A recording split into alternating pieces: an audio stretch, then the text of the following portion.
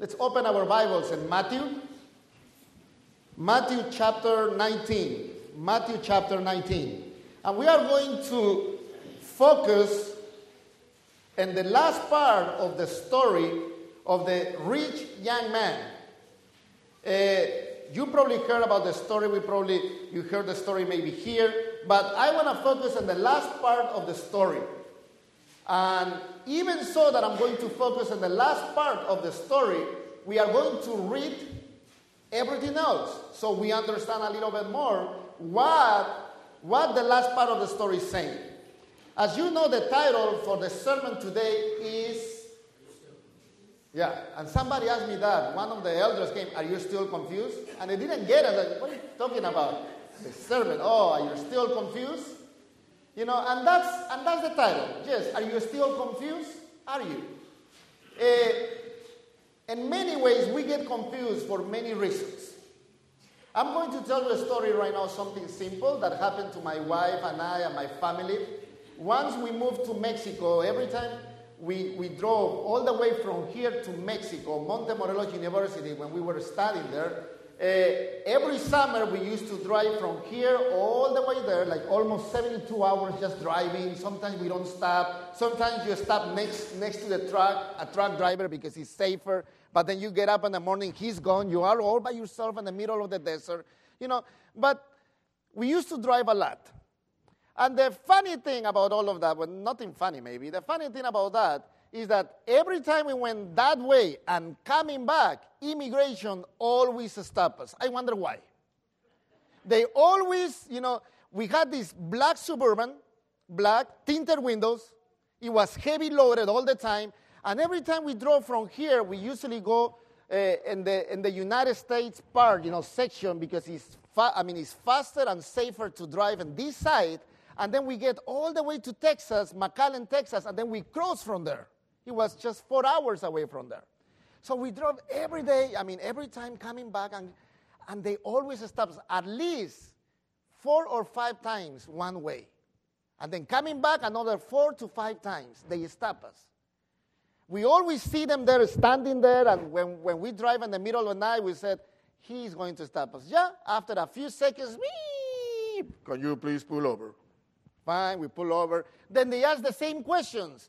Where are you coming from? Where are you going? Are you American? Are you citizens? You know, and then I said, yes, I am. My wife says, yes, I am. And every time she says, yes, I am, they look at her like, and then they start asking questions. Where you were born? Santa Barbara. What school you used to go? I went to UCR. And they kind of like wonder, you know. And he started looking at the papers every time. Okay, just keep driving. Thank you. And then the next time the same, the next time the same. And it was one time, it was on the border, that this lady, it was a lady, we were crossing the border. And since then, we have this bad image of people, some people on the border who ask you for questions.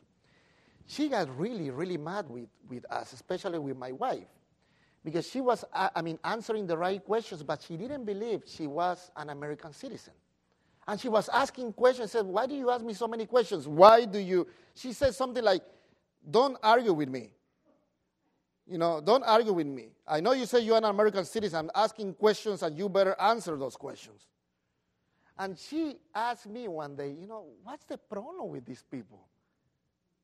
Then, every time we get to Mexico, because we live there, she started looking for work, and she speaks Spanish very well. She speaks English very well. Just like me, English like me, right?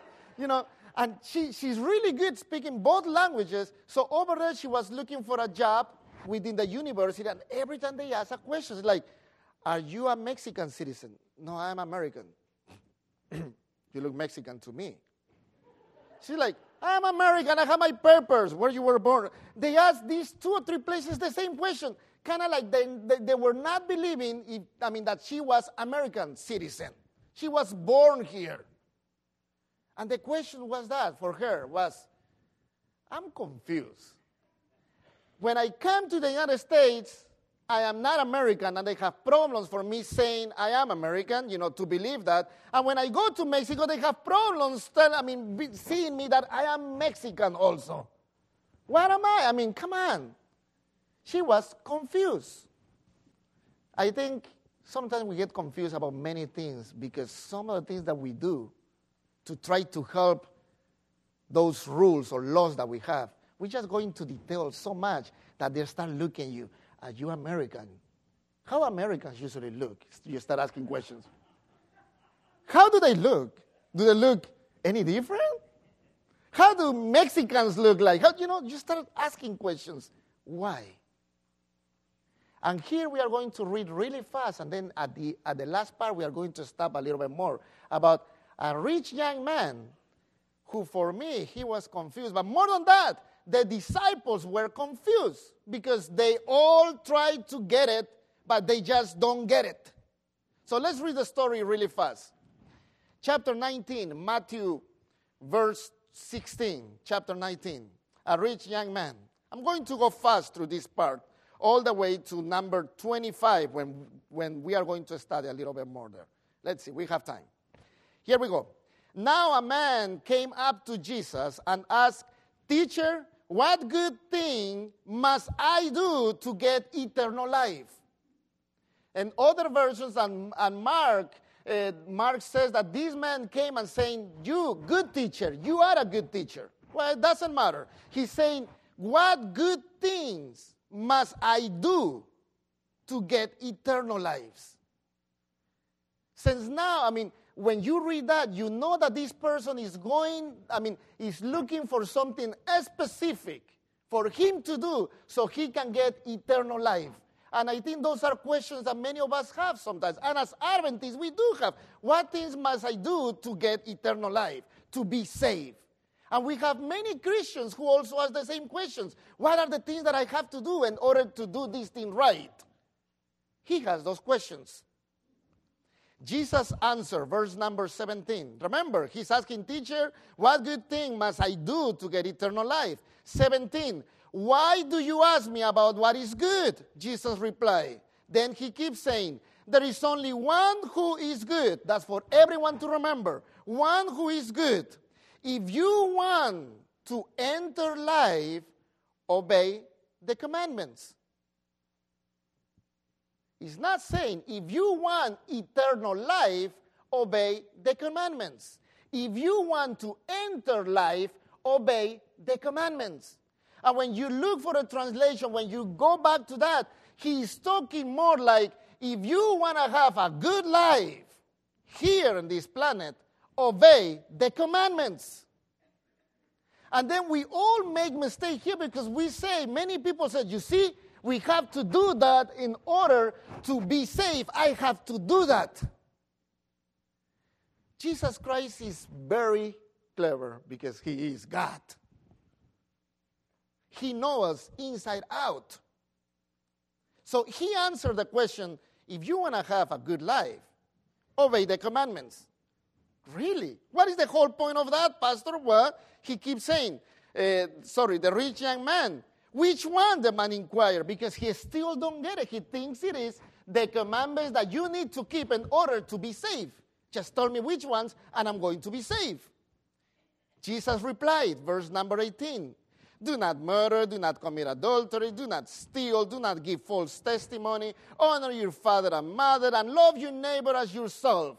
What part of the commandments are those? After 5 weeks of 5 Sabbaths reading about commandments, what part is this? This is the last part of the commandments.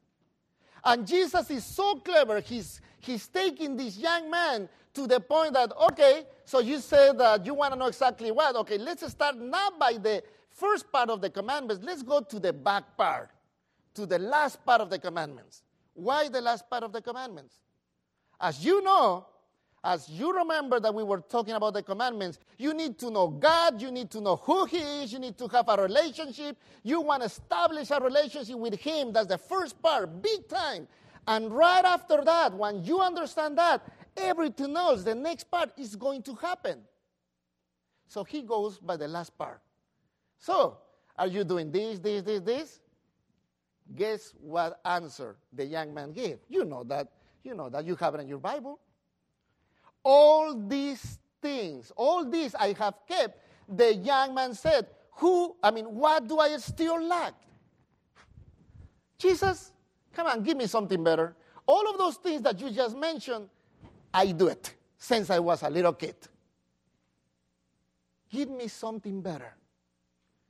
But even that he was doing that, he asked the question. What is the last question? What? I'm sorry? What is there? What more is there that I'm still lacking, I'm not doing? Gotta be something else that I'm not doing. Many people who study that passage, they mention that this man, he knew everything, but something was missing in his life. Because you can be doing everything you want. You can be keeping the Sabbath. You can be giving your tithes. You can be doing everything that a Christian does, but something is missing. And I'm not talking about people who live, we said, out there in the world, that they live crazy, and we said, something is missing. Yes, Jesus Christ is missing, we said. And they try to find Jesus Christ. But I'm talking about people like him who are in the church, and they said, I've been doing all of that, but something is missing. I'm lacking something. You probably know. What is it? Are you lacking something in your life? Do you keep all the commandments? Do you really follow everything as an Adventist so we can call you, you are a Seventh-day Adventist? Do you do all of those things so you can proudly say, I am a Christian because I do all of these things? But even so, something is missing. Let's keep reading. The Bible also said, verse 20, when he said, all this I kept, the young man said, what do I still lack? Something is missing. Verse 21, Jesus answered, if you want to be perfect, go sell your possessions and give to the poor, and you will have treasure in heaven. Then come follow me. We have a few things here that we need to talk. A few things, because this is the beauty. Many people read, you see, you can be perfect if you do all of those things. Interesting. Because he's not saying for you to be perfect, you have to do all of those things. We have to read the whole passage, the whole verse again. Let me read it here. If you want to be perfect, sell your possessions and give to the poor, and you will have treasure in heaven. Then come follow me. Let's put it this way. He was trying to guide this rich young man through some way that he can understand better what Jesus is saying. You are rich. You are looking for something good. You are looking to get into heaven, to get eternal life. Only people who get eternal life are those who can be and have a perfect life. You keep going that way, so I'm going to tell you something. Since that you want to go that way, I want you to do something. Sell everything. Sell everything. And he's like, what? Sell everything. But once you sell everything, because you are a rich man, and you probably a rich man because you know how to invest, how to do things, you are going to get treasures in heaven. Isn't that a good thing? Don't you invest when you get money? In order to get money, many of these people that have money, they invest and then they get something in return. Jesus is following that pattern. Okay, so you say you want to get to heaven. Seems to be that you really want to be perfect. Go ahead. Do this and this. Sell it. Your treasures are not going to be here, by the way. You're not going to receive anything right away, okay?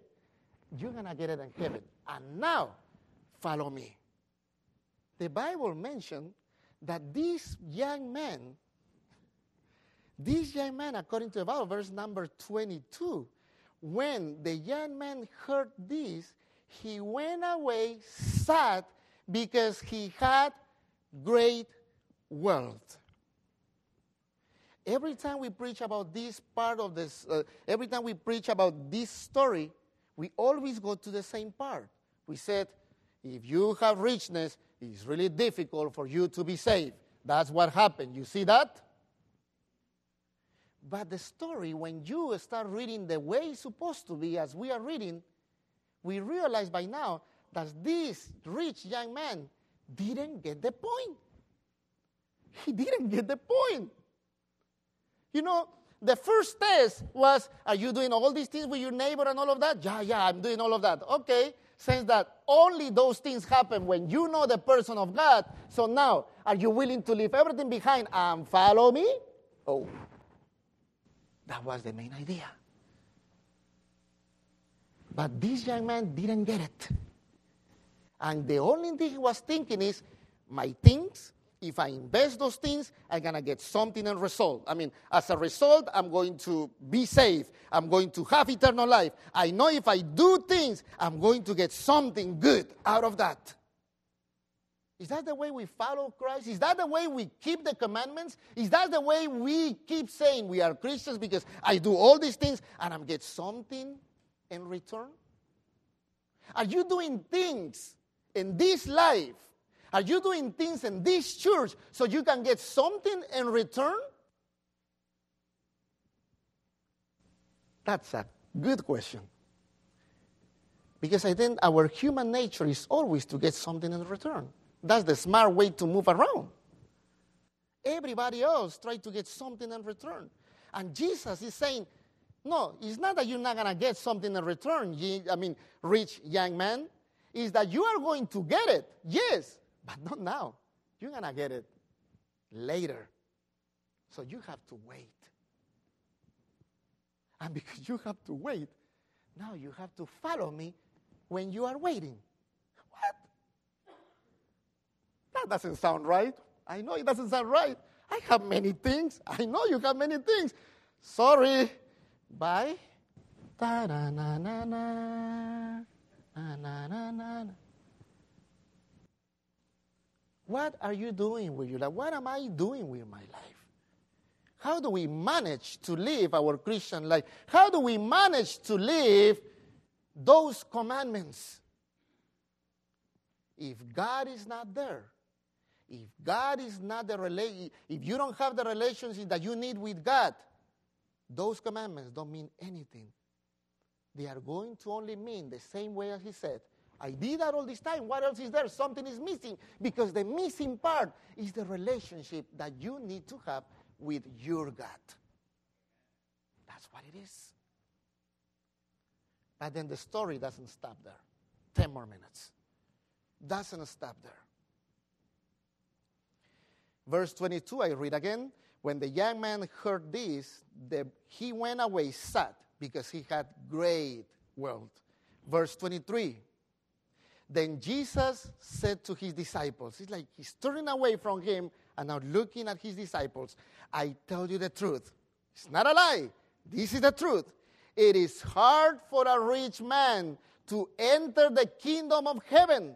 Again, I tell you, it is easier for a camel to go through the eye of a needle than for a rich man to enter the kingdom of heaven. And when we read that part, we understand like, oh wow, if I want to get into the kingdom of heaven, and it's so much, no, I better just be poor and just be, just forget it. I don't want to have any of that richness because I want to get close to my God. But then how do you understand that when you compare and you read in the Bible that God wants to bless you?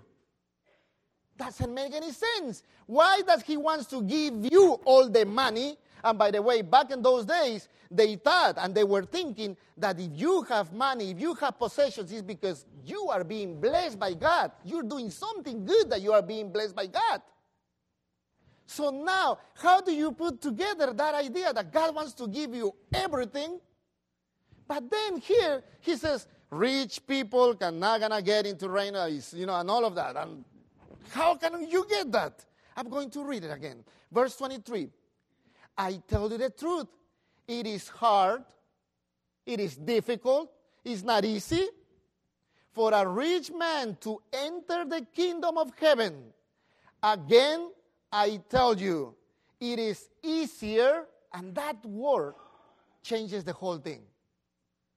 Some Bibles change that word to another word. Some Bibles translate that word, and that's why, brothers and sisters, it's good sometimes to not only stick with one version of the Bible. It's like me saying, All Hispanic churches better stick with only Reina Valera. No. Don't stick with one version of the Bible. Look for other ones. Not every Bible has the right thing. Not all of them has the right translation, and you have to keep looking and look the original, what is it. Try to just keep reading. That word, easier, doesn't really mean like it's easy, for you to just get into the kingdom. It means let me read again for you.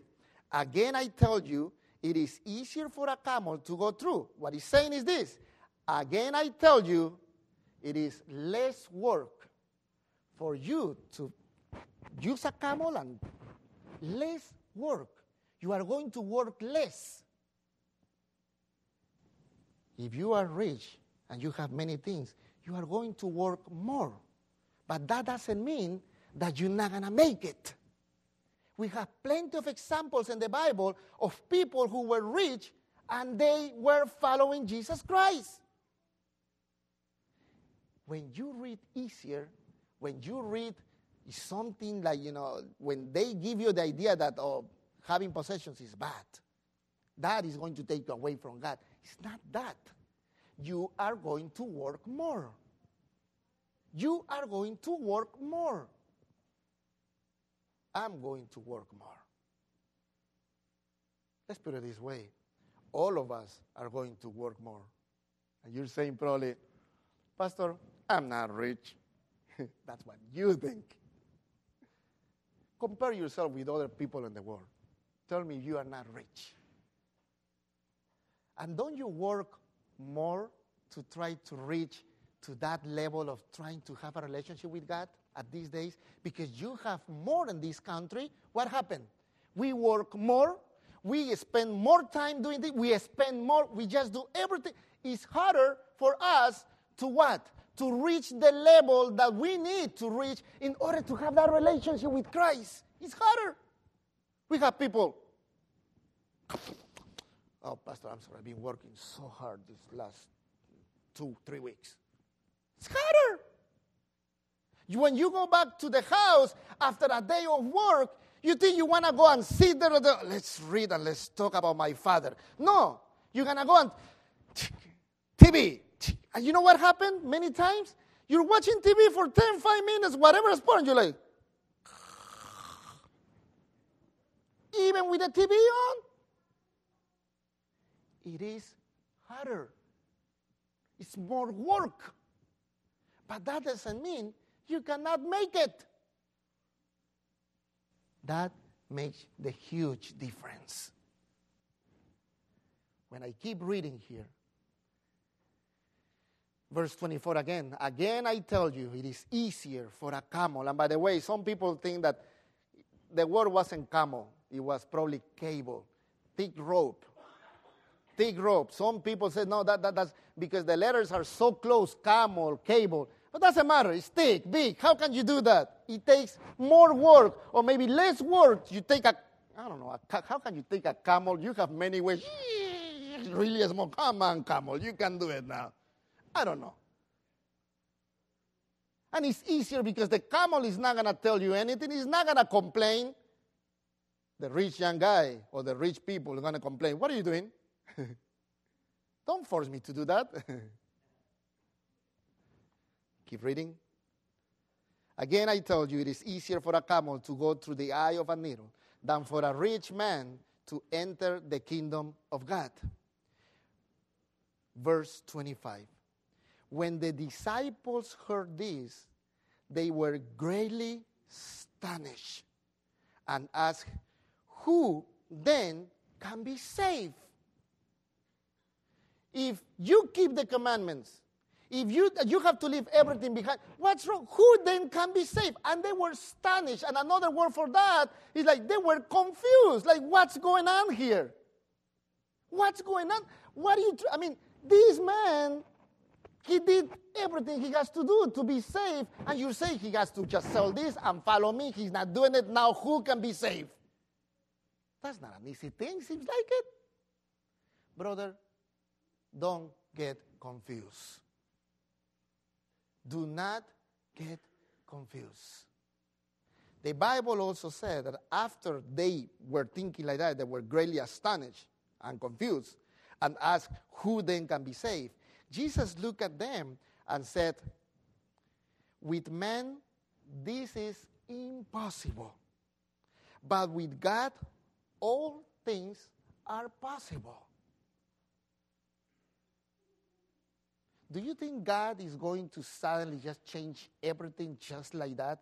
Do you think God has the power to suddenly come to Jim? Jim, I know you cannot worship me the way it's supposed to be, so I'm going to just do, boom, this thing for you. And then suddenly, Jim is here sitting, and then suddenly, this thing happened, and you see like, wow, something happened that suddenly now he can worship. Did that happen like that? First of all, there is something that we need to understand.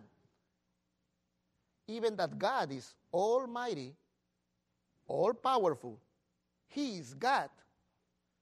He allowed you and me to make a decision on your own.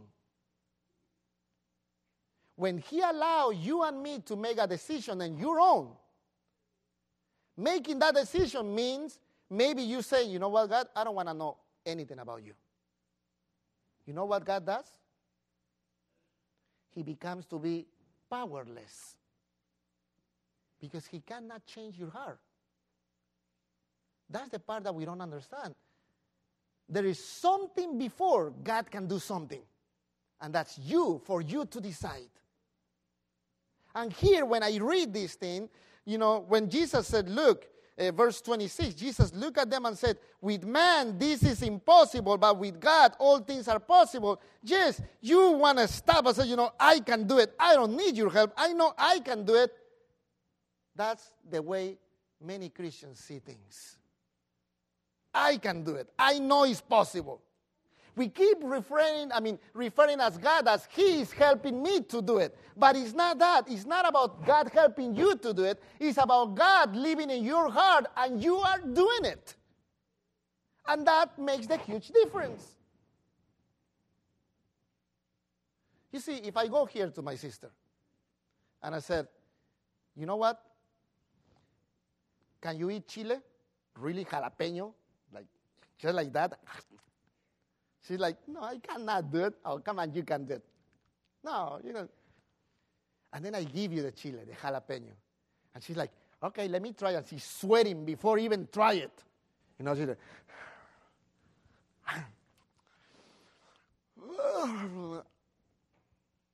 that means she can do it? After that, maybe she doesn't even want to try it anymore. Because she end up someplace else. With a stomach, bad.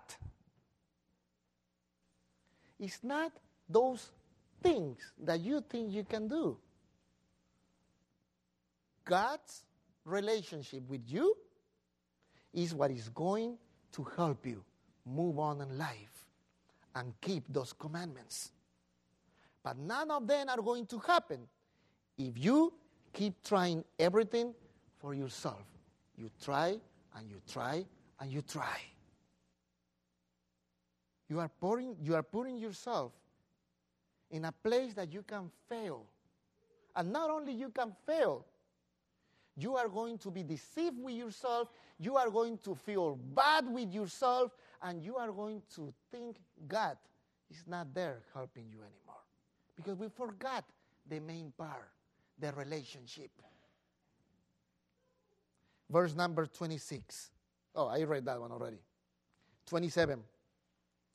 Peter answered him, we have left everything to follow you. And that's an exclamation, so I'm not even reading it right. He's trying to make a point in front of Jesus. What then will there be for us? You see, the idea is always that I give something, I need to get something back. That's the idea. I need to do something in order to get eternal life. That's getting something back. I'm leaving everything behind, said Peter. So what is there for us? Must be something there for us, right? 28, Jesus said to them, I tell you the truth. At the renewal of all things, when the Son of Man sits on his glory or glorious throne, you you who have followed me will also sit on 12 thrones, judging the 12 tribes of Israel. Is this talking about, is he talking, as you and me know, about that present time back then for the disciples? They were thinking that, but he was not talking about that. He's talking about what is coming. There is the same hope that you have. And then I keep reading.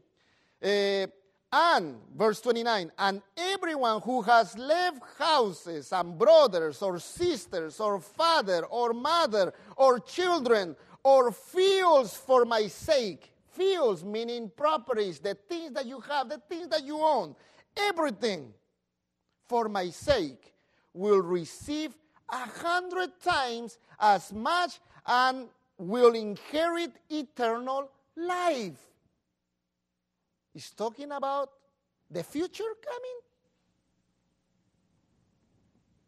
When you live, when you get the point of putting all of these things as in a second, third, fourth place, whatever you want, and you put the relationship that you need to have with God first, all of these things are going to be easy to leave behind. Really?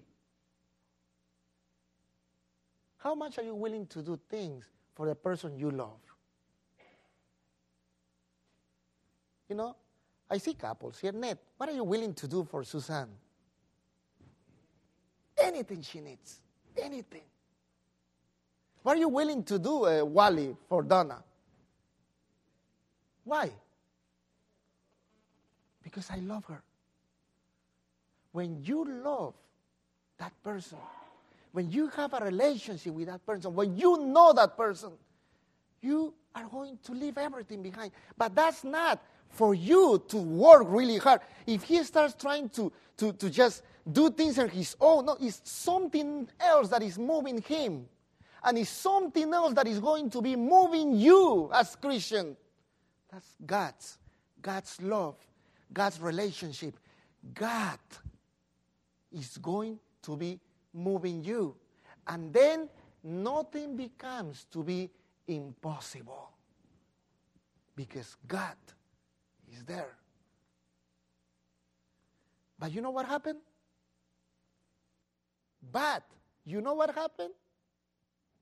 Verse number 30. But, says the Bible, but many who are first will be last.